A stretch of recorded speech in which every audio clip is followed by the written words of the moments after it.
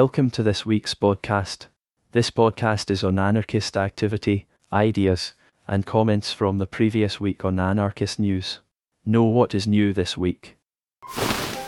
ということで、ひなたの家の庭でキャンプすることになったのです。葵、ペグって。犬？それはパグ。ペグってクイのことだよ。そこにあるでしょ。クイならクイって言いなさいよ。ちょい外側に倒してしっかり打ち込んでね。ペグに針綱を引っ掛けて全体を固定したら完成！わお、ちゃんと出来上がったようだね。楽勝！これなら大丈夫だろう。Hello and welcome to another reading from the Anarchist Library, where we bring you something relevant, topical, or at least interesting, written by and or about anarchists. This week, I'll be reading an excerpt from How to Start a Fire, an Invitation by Anonymous. You can find this and other fine works on theanarchistlibrary.org, and join in on the conversation at this is a library, at shh.anarchyplanet.org. How to Start a Fire, an Invitation. In sum, there is a side organized to preserve this civilization through every crisis that signifies its impending collapse, and there is a side that is getting organized to usher in a very different future from the one in store for us. These two sides, situated on either pole of a collapsing order, are the forces that constitute a global civil war. This conflict cannot be reduced to a debate over who should run the government, nor what sort of government we ought to have. This conflict transcends questions of the economy or social inequality.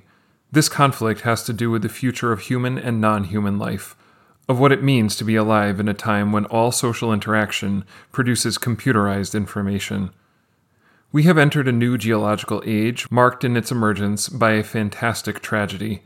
We must grapple with the real questions of our time. What does it mean to be human in the 21st century? How will we feed ourselves in a desert, in a nuclear wasteland, in the ashes of a city? How do we shut down a metropolis? How do we meet those trapped in the rural suburban mess? How do we pursue our desires? With whom do we live? And how? How do we learn? How do we love ourselves and each other? We must be willing to see our situation for what it is and to provide practical answers to those questions. The whole world is at stake. We would like for each insurrectionary event, witnessed on a global scale, to make itself permanent. We would like to live inside of these phenomena, inside of these communes which feed themselves, clothe themselves, debate, dance together, fight together, grieve together, and expand. A number of obstacles rush to meet us, a number of ready-made answers to those questions we never should have asked, barbed wire at the edges of the path to prevent us from wandering elsewhere. So what now?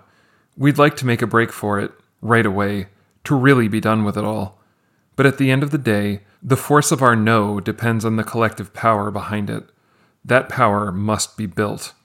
Get property, pirate radio, build stoves, learn to cook, learn languages, get arms, open street carts and businesses, occupy buildings, set up cafes, diners, restaurants, pizza shops, bookstores, permaculture, mend wounds, lathes, giant pots, orchards, build friendships, acquire film equipment and make documentaries, talk to old comrades, learn martial arts, read, travel, learn from each other, write newspapers, weather the hard times, loot, hold regional gatherings, write internal journals, refine the art of sabotage, distribute counter-information, offset presses, raw materials and the means of production, 3,000 camping bowls, survival packs, organic seeds, share thoughts, feelings, and practice, learn history and learn from history, build tables, make art, go to the woods, summer retreats, dance parties, get cars, steal money, move close to each other, start uncontrollable riots. Over the course of the last 4 years, we have deliberately and serendipitously begun the process of constituting ourselves as a material, insurrectional force. We have found each other in the parks and the streets, transformed as everything was for those months during Occupy. Although our story finds its origin in chance encounters, high schools, punk shows, art scenes, cafes, bars, we locate the emergence of our collective power in the wave of unrest that we have had a hand in shaping. Along the way, we have been inspired by many others who have gotten organized in their own ways: hacker collectives, urban farms, DIY art spaces, crisis cults, and everyday hustlers. In this time, we have learned well that the environment we currently inhabit, call it capitalism, civilization, empire, the West, is constructed to prevent the foundation of any real threat to the present system. The political identities offered to us, anarchist, environmentalist, Marxist, socialist, were constructed for a historical moment which has passed. They have not, for decades, equipped themselves with the means to actually fight. We leave behind the baggage that left us weak and burdened, but still hold on to what has given us strength. As we have struggled together, as we have grown older, we have been confronted by a number of forces that have threatened, and still threaten, to pull us apart. Against the tendency to drift away, to become lost, to return to the lonely solitude of capitalist normalcy, to become mired with negativity, we have chosen to hold on to one another. This is not merely a theoretical decision, but a lived practice. Having witnessed the fact that every social movement and every struggle ends because of a failure to create the conditions for its survival, we have chosen to create an offensive that can sustain itself. We must discover in every moment that which puts us in touch with our power, with our potential. We must defeat that which separates us from it. The process of building a force has both already begun and requires infinite new beginnings that occur within what is immediately present and available. With this text, we intend to incite the formation of a revolutionary territory across the region. We are writing to answer the question we ask, and are asked daily. But really, what should we be doing? We have spent too long avoiding an answer, and have found the common responses impoverished.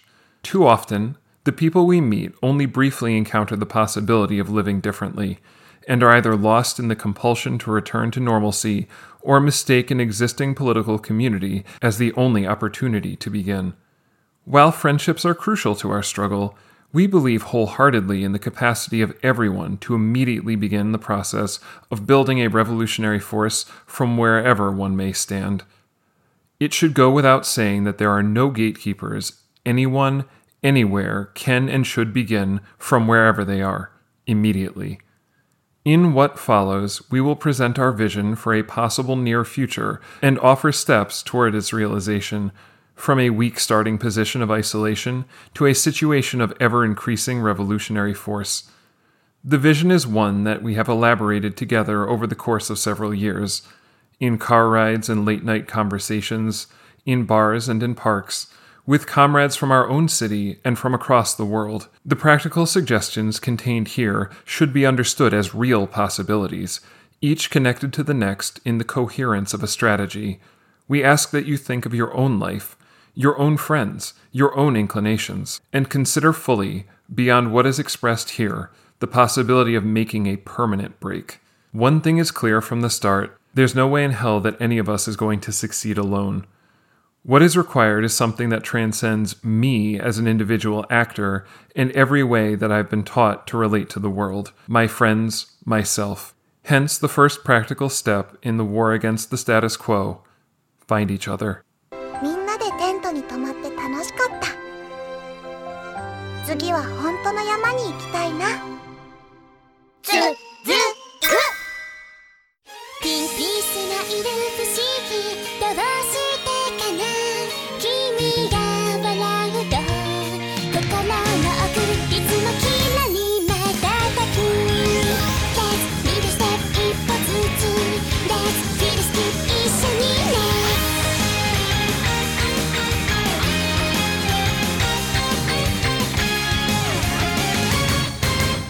気がつけば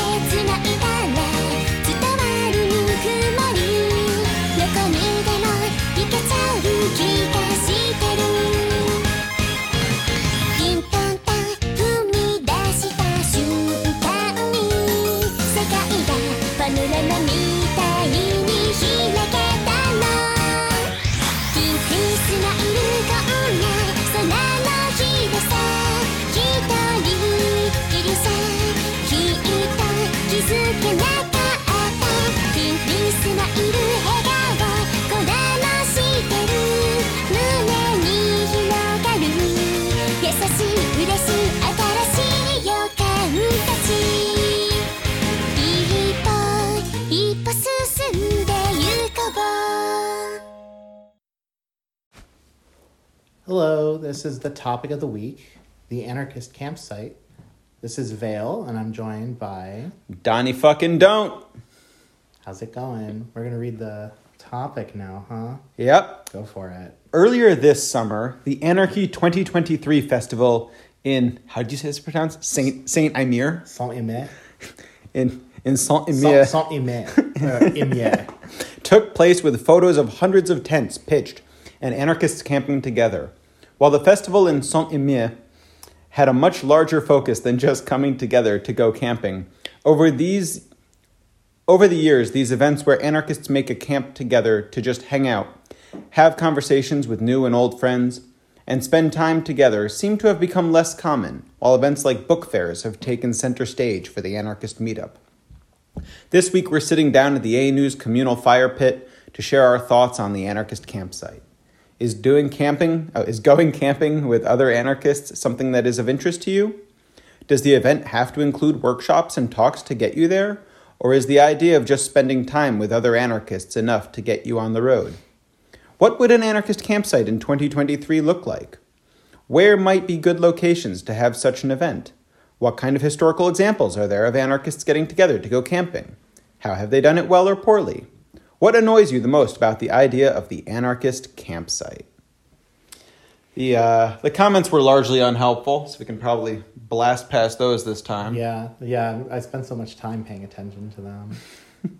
The fire's roaring here at the ANews camp, communal campfire in Hearth. Yeah. Is that how you say that? Hearth? I've got the Saint-Imier, but not... Saint-Imier. Yeah. Those guys in Saint-Imier. It sounds like a neighborhood outside of Boston. Yeah. It's a real Bruins stronghold out there. Saint-Imier.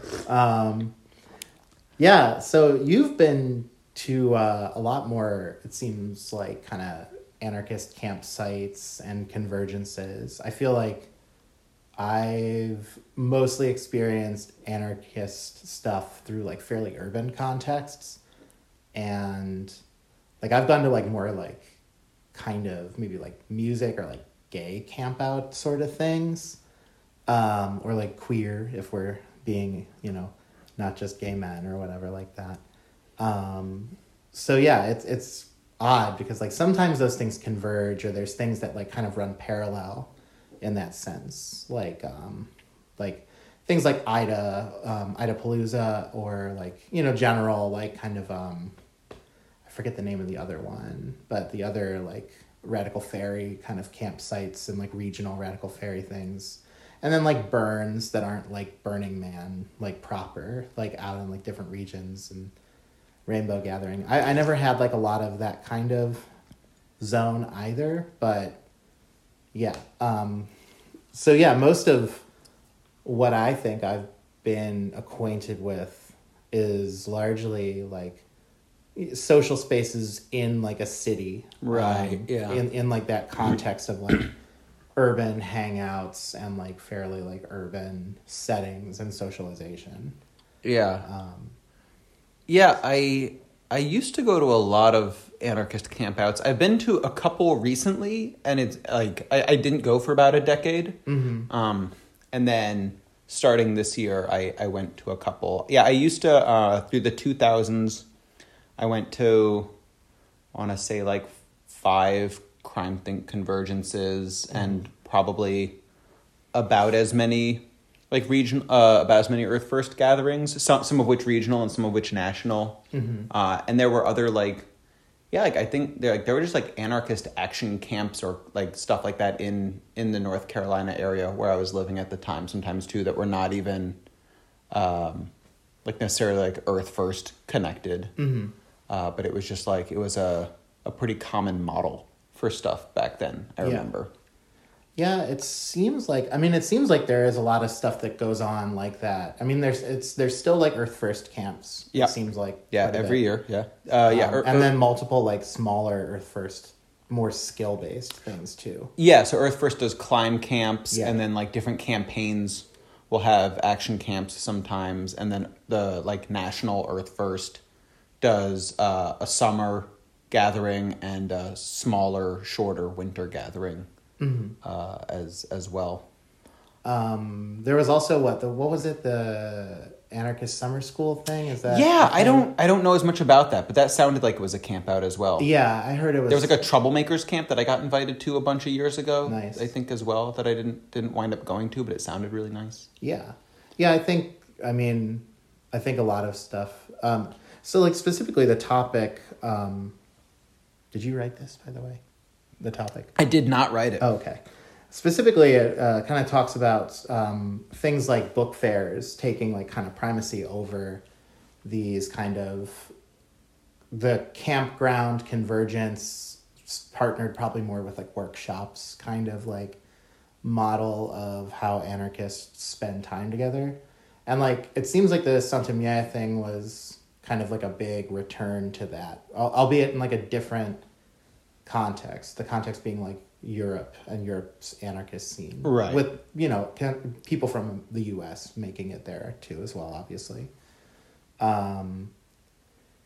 It's interesting because I feel like the subculture within anarchism, if one can say that these days, has shifted and like incorporated a lot more of the hallmarks of things that one might call like, I guess derogatorily, like lifestylist, that was like kind of like rooted heavily in subculture. But like a lot more of the activity and meetups have been like very much oriented around like things like book fairs or zine fairs and outreach oriented things, and a lot less of like kind of subcultural sort of events. And maybe that's an inaccurate read. And no, that's interesting because I hadn't noticed the first part, but I definitely noticed like the second part. Yeah, that it seems like book fairs are like a more outreach oriented thing. Although I think like stuff like the Earth First Rondi and the old like Crime Think convergences, I think partially like maybe like there used to be a more like nationally focused anarchism, or not nationally focused, but we're like, because there were a lot less of us, you were more likely to maybe like find a zine or something like that. Sure. And not be able to like locate the crew in your city. And so stuff like the Crime Think Convergence or the Earth First Gathering were like, oh, this like book fell into your lap somehow. Like you got to find these people, and that was like the annual chance to like go find the fucking nut jobs that like wrote the book or the magazine or whatever that's like been fucking up your life for 9 months. Right. Or years or whatever. Yeah, it's funny. It seems like a lot of the kind of anti-civ kids are like very into zines these days. It's like their big thing a little bit. Yeah, I mean, it makes sense, It's like having texts that you can read away from a computer outdoors. Or whatever. Yeah, of course. Yeah. But it's funny. It seems more like a lot of the persistent sort of kind of off-gritty kind of like exercise camp stuff seems like it's taking place maybe a little more in a milieu that one would associate slightly more with like kind of social anarchists and stuff. And I don't know, maybe that's like kind of subjective of like where I live and stuff like that. Gotcha. But like I don't know. I mean, things have kind of flipped on some level a little bit, but maybe that's also like pretty anecdotal. I mean, I think it's also that there aren't like huge, kind of very like kind of platformist conference organizations really around anymore to like try and call for conferences as much for their sort of thing. So things have shifted a little bit more to the great outdoors and stuff. Yeah, I guess I'm not aware, and maybe this is just like me being off the map a little bit. Like I'm not that aware of like big anarchist campouts other than the Earth First Gathering, which is substantially smaller, I think, than it was a decade ago. And yeah, the Crime Think convergences didn't continue. I think like some groups that are like not explicitly anarchist or in some areas aren't even anarchist. Like I know like the SRA has campouts in different parts around the country. Yeah, I guess it seems like the ecological folks just have to have campouts essentially to bring people to the areas where they're actually operating. Sure. A lot of the time. Yeah. But yeah, it doesn't seem like an organizing model the way that it used to, where like you would go and spend like a week. And I think to me that's really my thing with the book fairs is that they feel shorter. Mm-hmm. You know, like the Montreal Book Fair feels more like an anarchist campout to me than like than say like at least historically like the North Carolina Anarchist Book Fair that's like takes place for 2 days or something like that. So it's like because to me like the downtime is the thing. You know, like where you like get to socialize and like meet people and like make these connections. And also I do feel like the book fairs have like a very like output heavy orientation where like publishers come to them. I mean, I guess I don't know, like I'll be honest, I haven't been to one in a decade, and so like I don't know what kind of like workshops and report backs, but like the Earth First Gathering, for example, like I went to like 3 things the whole time I was there this year, one of which was like some Atlanta Forest report back stuff. And then like most of my time I just like hung out in the kitchen or like like down by the swimming hole, like, you know, like just chill. And like workshops are fine for like people with very specific interests or like new folks. But like most people I talk to like limit their workshops that they go to like one a day or whatever, you know. I think to an extent too, it's a way for people to kind of penetrate into like established social circles if they're like new people, is to like show their interest through like workshops, because like otherwise, you know, you're just kind of camping by yourself and you don't know the people that you're hanging out with too much. And well, but that's like... It gives you a context of like why you're there on some level. Right. I mean, to me, like that was the thing though. It was like day one. It was like, okay, we have drainage issues along a bunch of the trails. Like who wants to go work on the trails? And you've got a group, you know, and then you go and you all like get to know each other, and it's like, it's cool. Whereas like to me, book fairs felt like very short conferences, you know, where it's like, okay, like I got to meet the people who publish my favorite books, but it like almost has the vibe of like meeting a band that you like, you know? Yeah, for sure. Like, or their label. Yeah.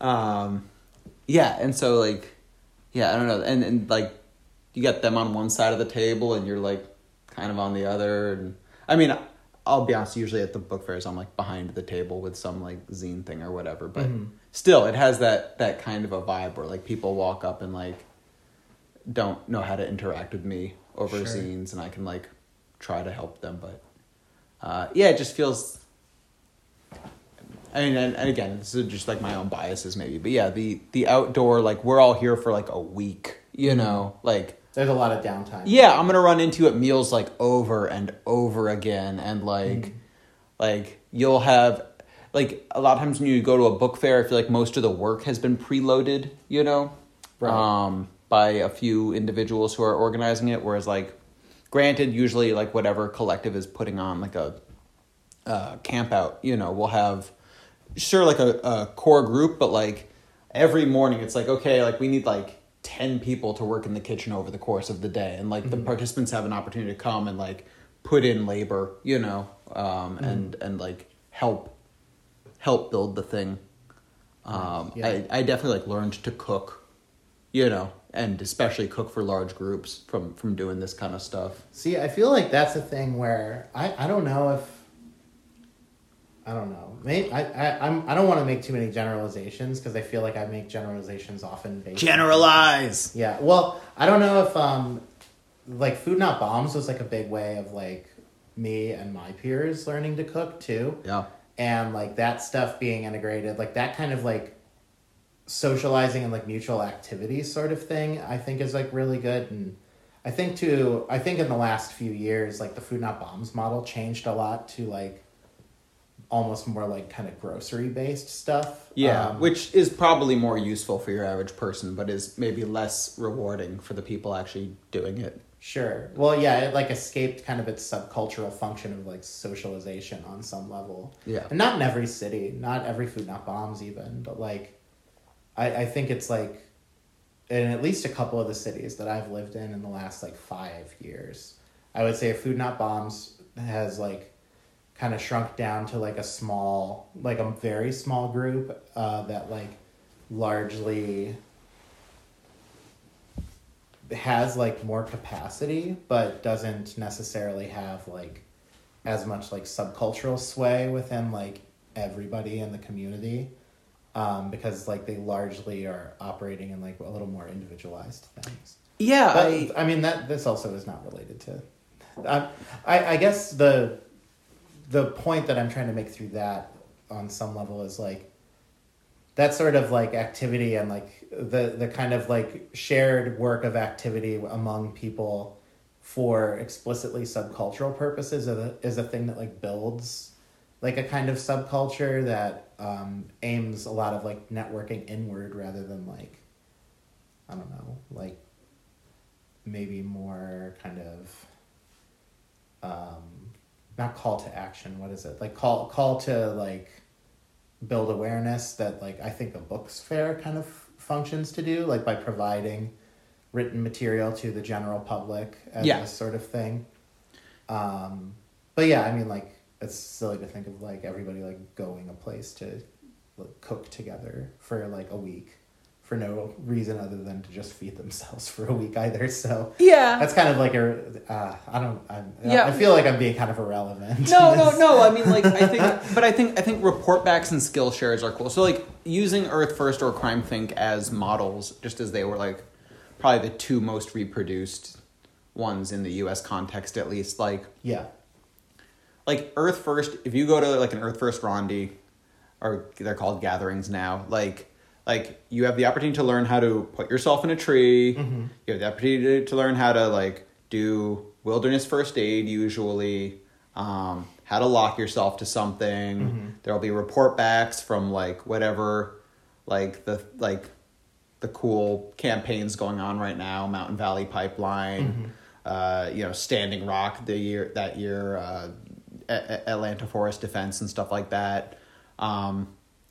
Some guy will have a super like sketchy workshop about like how to fix and unfix like diesel engines and stuff like that, you know.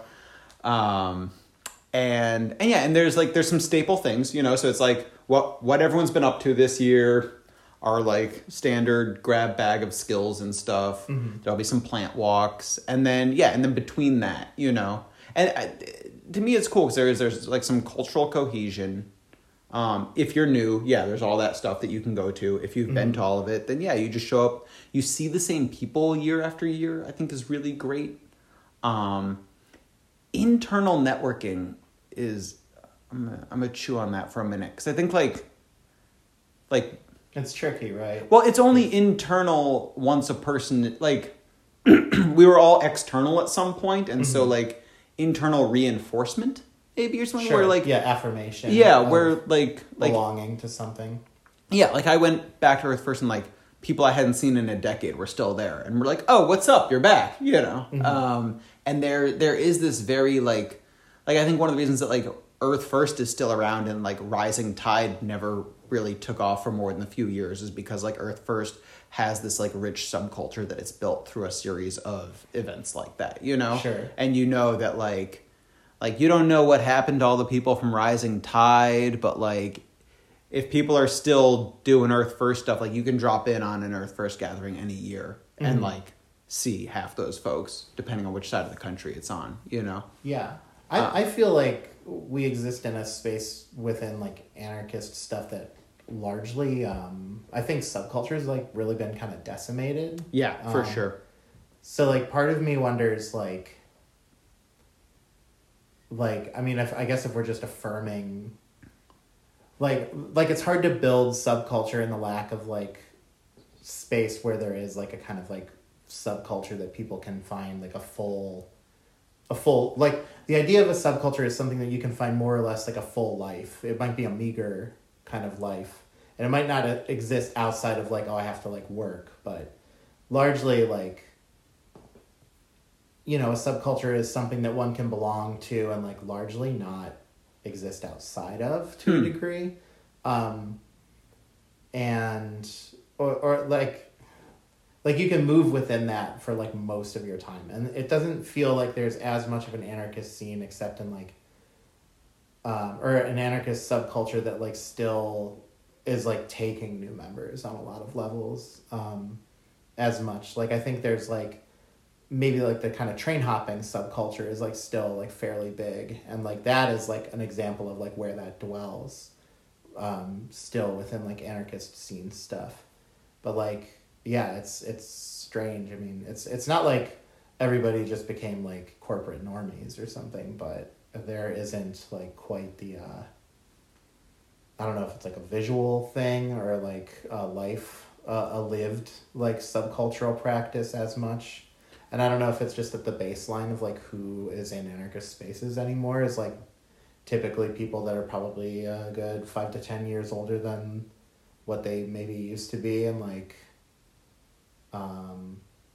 there's not as much like communal like big houses of just anarchists anymore because people are coming to things more individuated in a lot of ways. Yeah, I couldn't tell because I'm like pushing 40, and so I wasn't sure whether like giant collective houses are still a thing or whether like I'm just not in them. Yeah. I mean I live like right down the street from one, but it's like people almost my age. Exactly. Yeah, it's people who like kind of never like left the collective house model as much as it is like. I mean, I think people still like kind of build a community or crack squats together, but and this isn't a lament like, oh God, like look at how bad, like you ever notice there's no subcultures anymore? Well, I mean, like to be honest though, like with housing prices what they are, you would actually think you'd see it more, like a lot more. Yeah, I mean, like my first like collective house was like 7 people squeezed into a 2-bedroom in Washington, D.C. Mm-hmm. You know, that like it only cost $900 a month. There wasn't a reason to squeeze 7 people in there. We just did it because we hated to work and liked living with each other, you know? Yeah. But yeah, that feels like a thing that you would absolutely want to do now. Mm-hmm. Where like that exact apartment is probably like several $1,000s. Right. Yeah, it does kind of make me wonder, too, like, is there a possibility that, like, anarchists would still just kind of gather for no real reason beyond being around other anarchists? Which... Like because, like, I like the idea of, like, hanging out in a space and, like, just killing time together. And, like, doing it as, like, a planned thing. Like, we're just going to go out and we're just going to make those weird cast iron pizzas with like white bread or something like around the campfire, and like that's going to be it. We don't necessarily have to do a workshop, but we're just going to all kind of catch up. And like, yeah, like this, it's like what we talked about in the topic itself. It's like, does there need to be a reason other than just being around each other to converge? Right. Well, I mean, I think for a big one, you want some kind of like to pivot from Earth First to like Crime Think in the 2000s, where like there really wasn't much. I mean, there were workshops, but there wasn't like a campaign or anything like that. Like it actually just was like, yo, this is where a bunch of other like anarchists are gonna be. Sure. You know, and the workshops ranged more to like cracking squats and lock picking and shoplifting and like DIY bike repair and just a lot of things that spoke to like a lived subcultural practice in a lot of ways. Yeah. I mean, I guess we should mention too that like in 2 weeks or something is the Bashback Convergence. That's true. Yeah, that'll be, and that almost feels more Earth Firsty to me insofar as that it has this like theme and this brand where like it's at least like, as someone who's not even remotely involved in that, it's my impression that they have like some things that they want to get out of it, you know? Sure. Where it's like I think that's like for the purpose of like coordinating like defense nationally, or like not a nationally coordinated defense, but you know what I'm saying? Like networked. Yeah. I mean, I think that'll be interesting.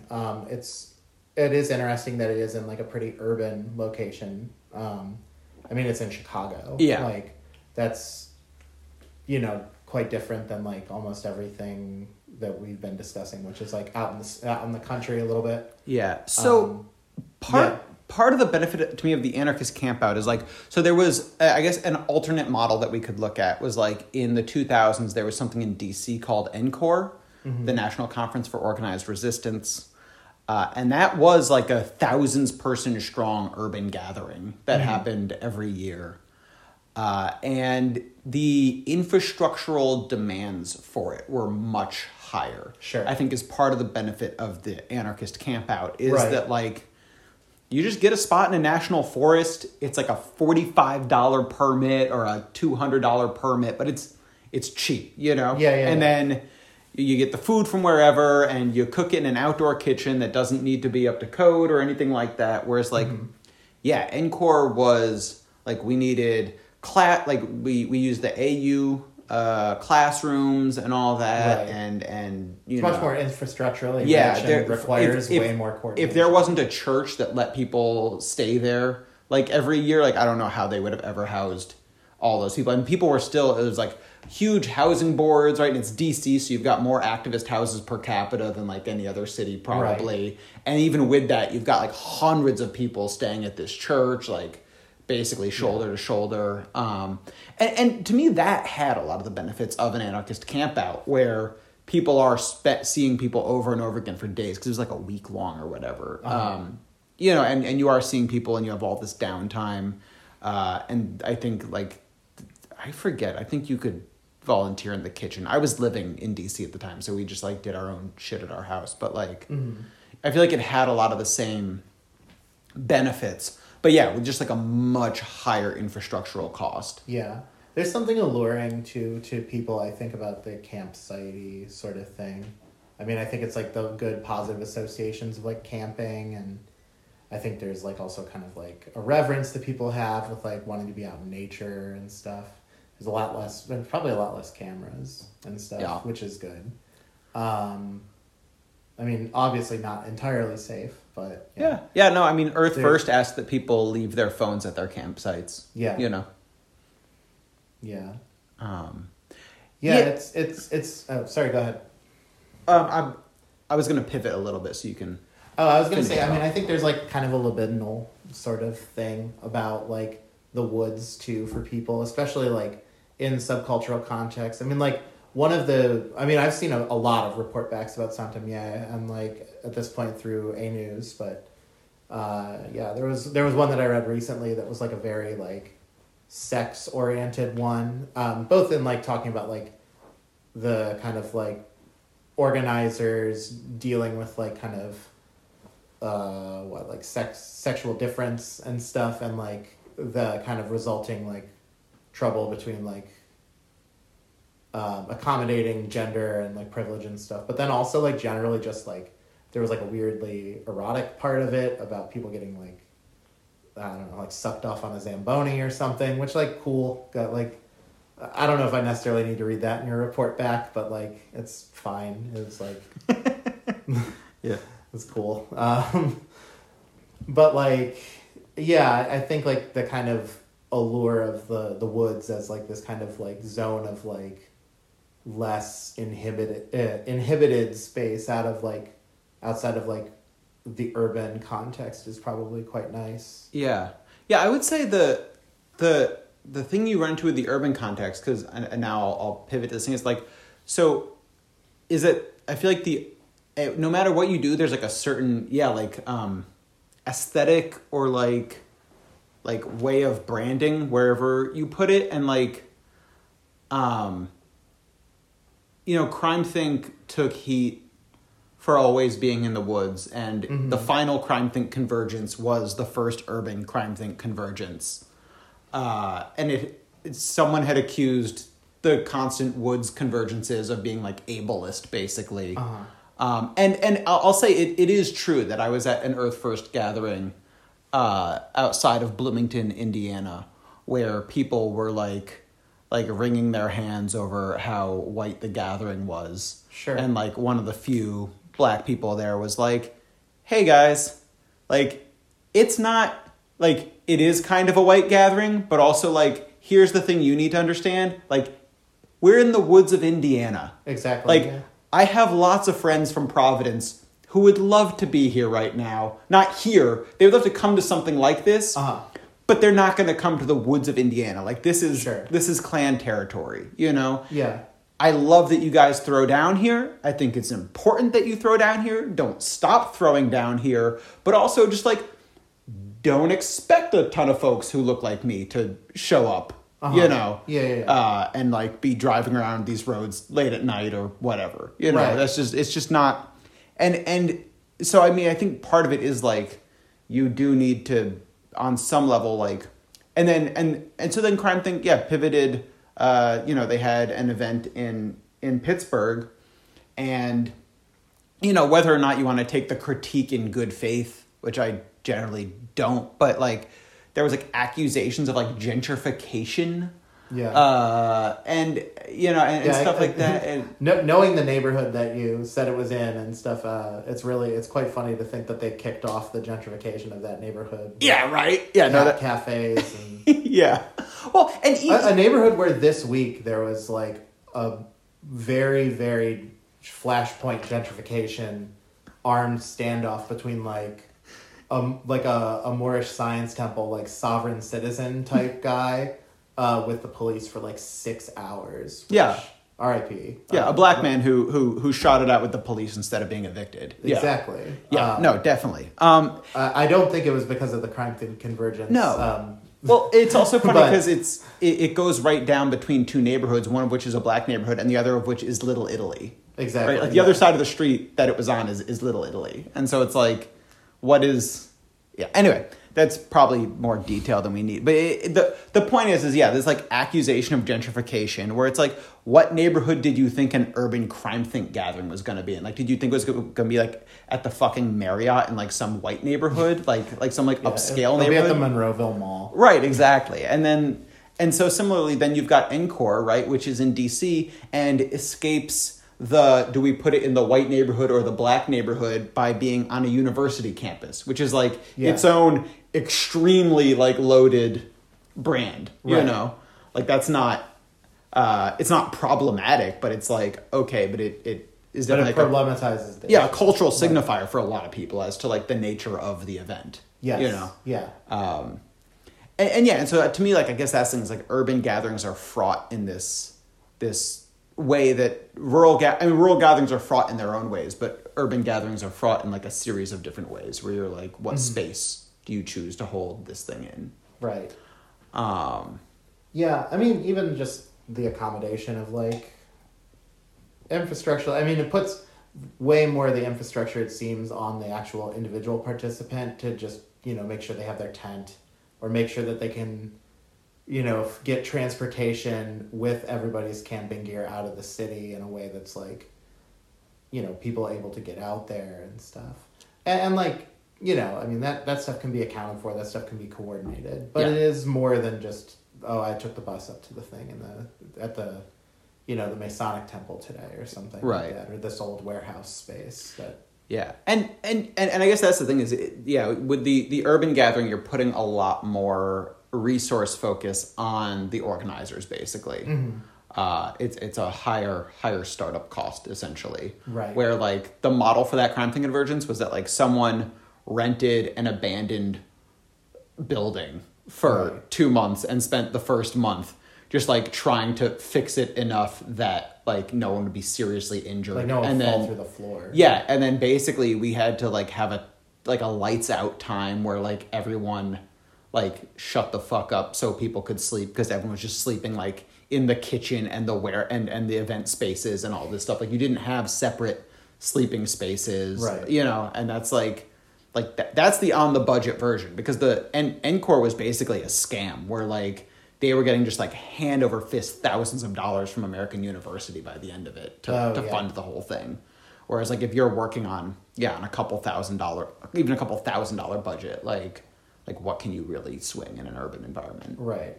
Especially as urban environments move in the direction that they're moving in, where like space is becoming such a premium.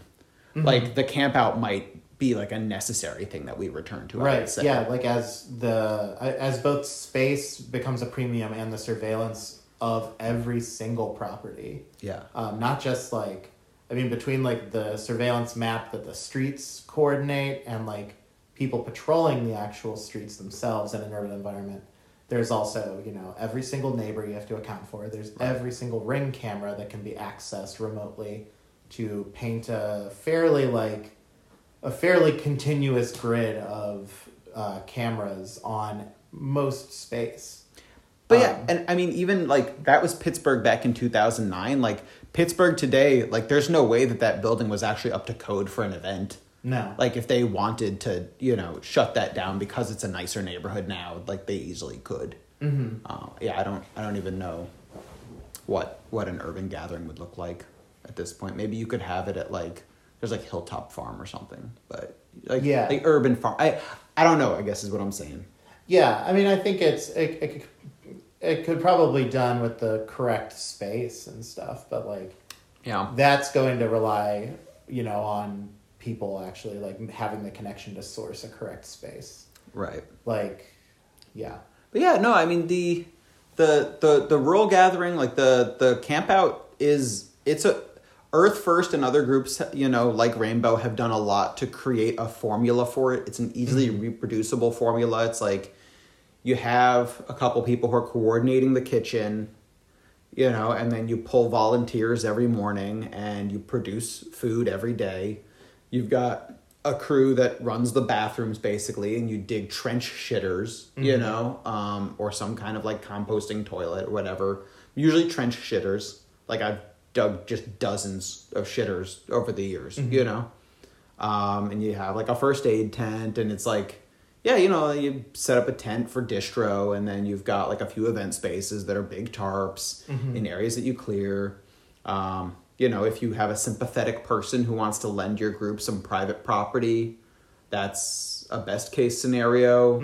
But like Earth First and the Rainbow Gathering and Crime Think have all used just like national forests areas over the years. Sure. I went to a thing up in a national forest recently, and it was like honestly, it was cool. Like because national forests are wild. Like you could camp at one spot, and then like there's just like a shooting range over in a different spot where like you can have a lot of different kinds of gatherings. You know, if people want to fish while they're there or whatever, you know, like you can do all kinds of shit. It's awesome. Nice. Yeah. Would you say? I mean, obviously they're like kind of. I mean, those can be like kind of repressed, obviously, like in a way that like private property necessarily can't. The weird thing is traditionally they're not. I mean, so we were talking earlier where like there was like when the Green Scare first hit in 2006, the Green Scare really hard hit in 2005, but the first round of like summer gatherings were 2006, and there was the Feral Visions gathering that was a pretty young gathering, like as it just hadn't been around that long, and it was like a more extreme Earth First, for lack of a better way to put it. Like it was definitely coming out of like the green anarchist milieu. Sure. And yeah, and they like the police like set up checkpoints like down the road from it where anyone coming or going could be stopped. And they were searching cars and stuff. And so yeah, in that way, yeah, being on public property certainly leaves you open to harassment in a way that private property doesn't. But like, I mean, I've organized Earth First gatherings, and it's like you get a permit from the Forest Service, and as long as you're not the Rainbow Gathering, they're like they're most of the time they're like, just don't be the Rainbow Gathering, you know. Like if you guys clean up your trash and are out of here and are not running a campaign in that particular sector's forest, right? Yeah, is maybe the other asterisk. They're usually pretty fucking chill with you. They're busy and they're understaffed. That's good. What would you say are the major annoyances of that sort of kind of model of like camping in that way? Weather, by and large, seems to hate anarchists. Like every gathering I've been at has just like been hit by some kind of like like hurricane or just like downpour for days or like a weird heat wave where we were concerned about people. Usually it's like a weird 1-2 punch of various types of weather. Some really good tarping folks are pretty crucial. Cool. And like a cool little like committee to go around and help people with their tents. But yeah, I'd say weather is definitely the big one. That's number one. Again, getting out there is definitely like transportation. Transportation doesn't have to be that bad if it's outside of a place on a Greyhound route.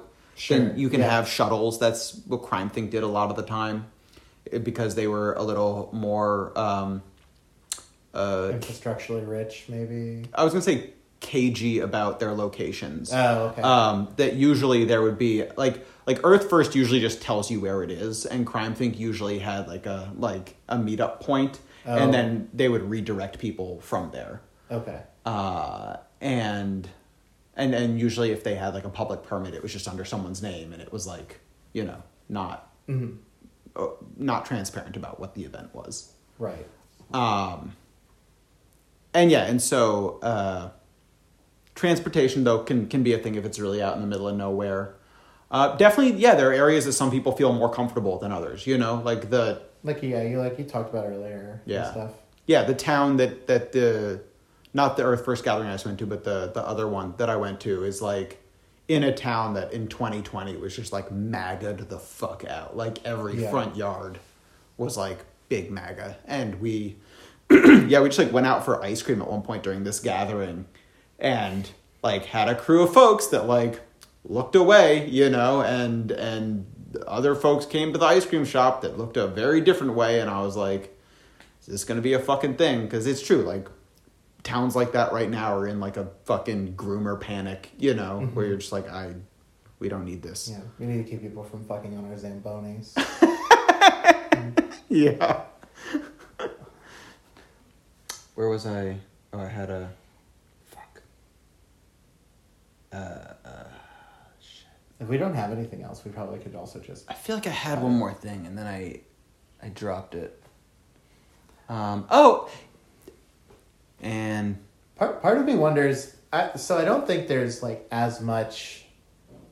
So, in and around probably... like Germany, Switzerland, France...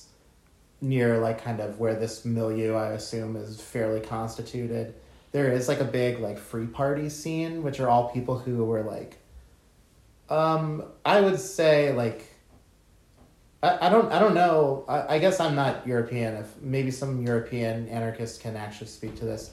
Like it's a lot more tied to like the squatter like free party techno scene and like van nomad type people. The kind of like Spiral Tribe zone, where it seems like that is like kind of a big autonomous use of public or private lands in like Europe a lot more, and we don't have that as much in the United States. Like we have it like a little bit in Wisconsin. There's like one camp out that happens every summer. Even further, which is like the Drop-Based Network people. Out and then there's west. Katabatic out west, which just happened like last week. Well, and Quartzsite or whatever it is, right? The giant the giant like nomadic gathering, and we have a lot of like just like public lands camping. Yes. Generally. I would wonder, if there was the possibility to ever do any kind of like explicitly like anarchist sound system party. Gotcha. Like, I know maybe it's showing my my biases too much, but no fucking banjos. No banjos, no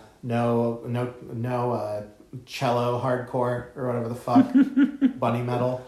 But like if we could just get people to rip like 5 days worth of free techno and stuff like that out in the woods somewhere with a sound system, like a mounted mobile sound system or something. I think that could be an interesting innovation for specifically anarchists. But I don't know that U.S. anarchists are as much enmeshed in that kind of scene of like fast hardcore techno and Well- stuff as they are in like the UK and like England. Yeah, or, what- the UK and Europe and stuff. I guess I don't know what kind of music was at that big party in the Atlanta Forest.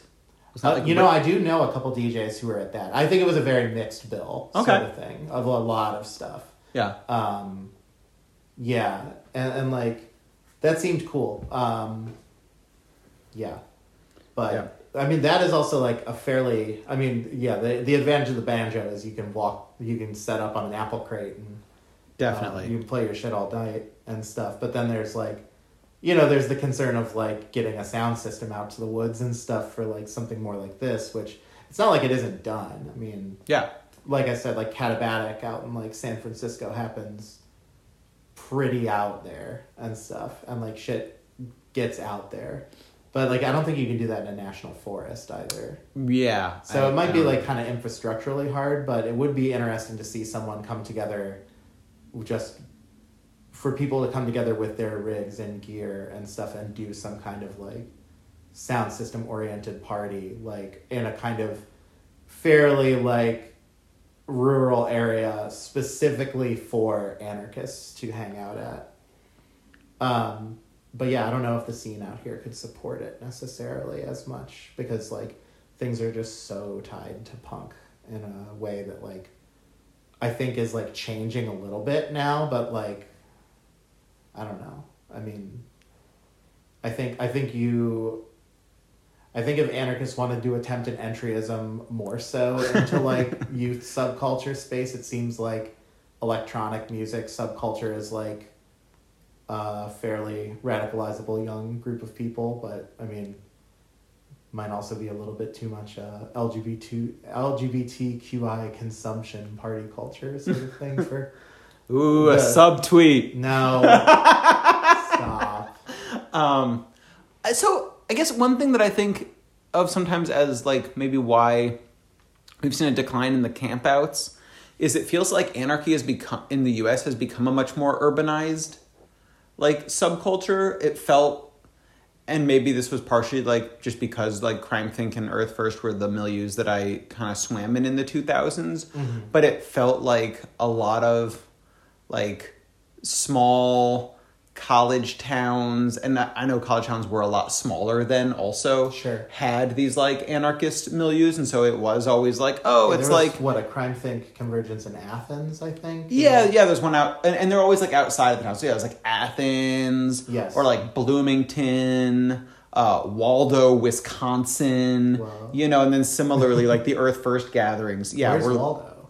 Exactly.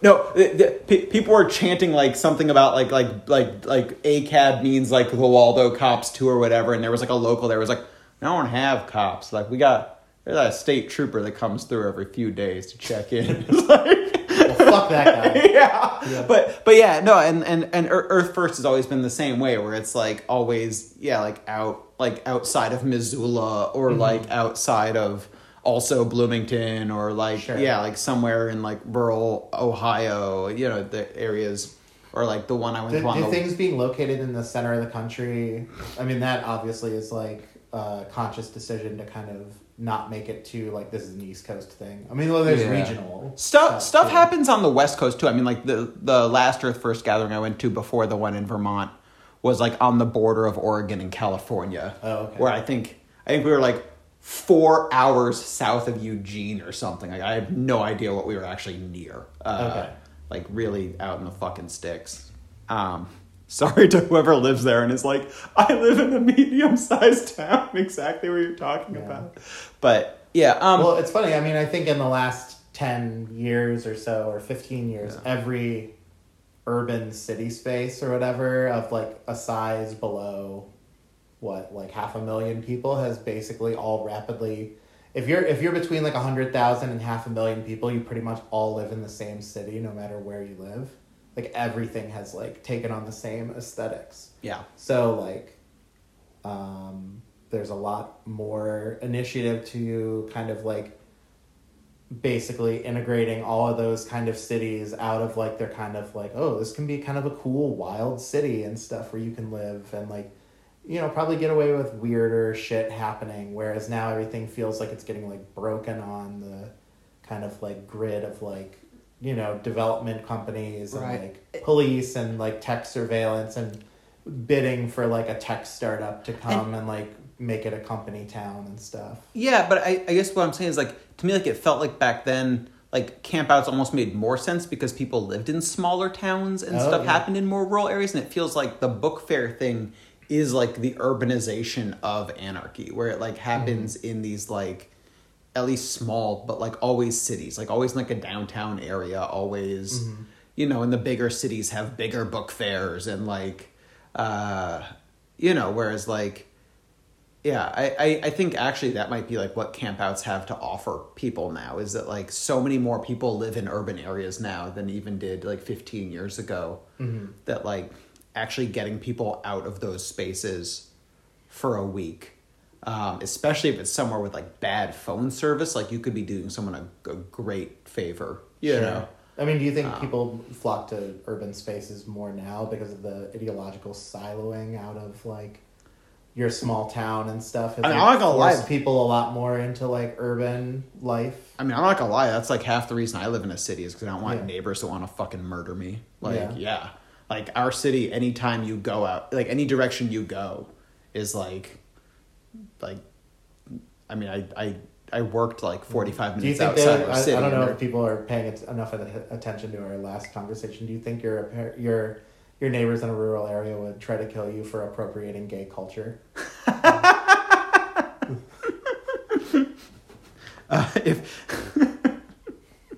That's fine.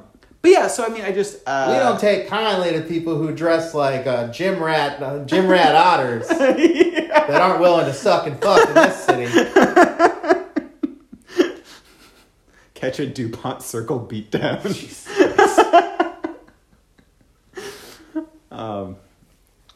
But yeah, no, I think I think like more people live in cities now. So actually, like if you could provide like rural, like wilderness spaces for people to hang out in, they might really like that actually. But I do think that it's harder to get people out to those spaces now. Yeah. For sure.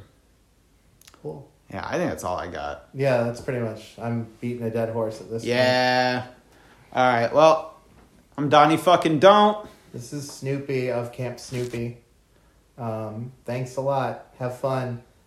Be sure to accurately smother your campfires. Go camping. Go camping. Only you can prevent forest fires. And that's a wrap. Thanks to Max Race for the library reading and Camp Snoopy and Vale for the topic of the week discussion. This podcast was sound edited by Rosie Sek.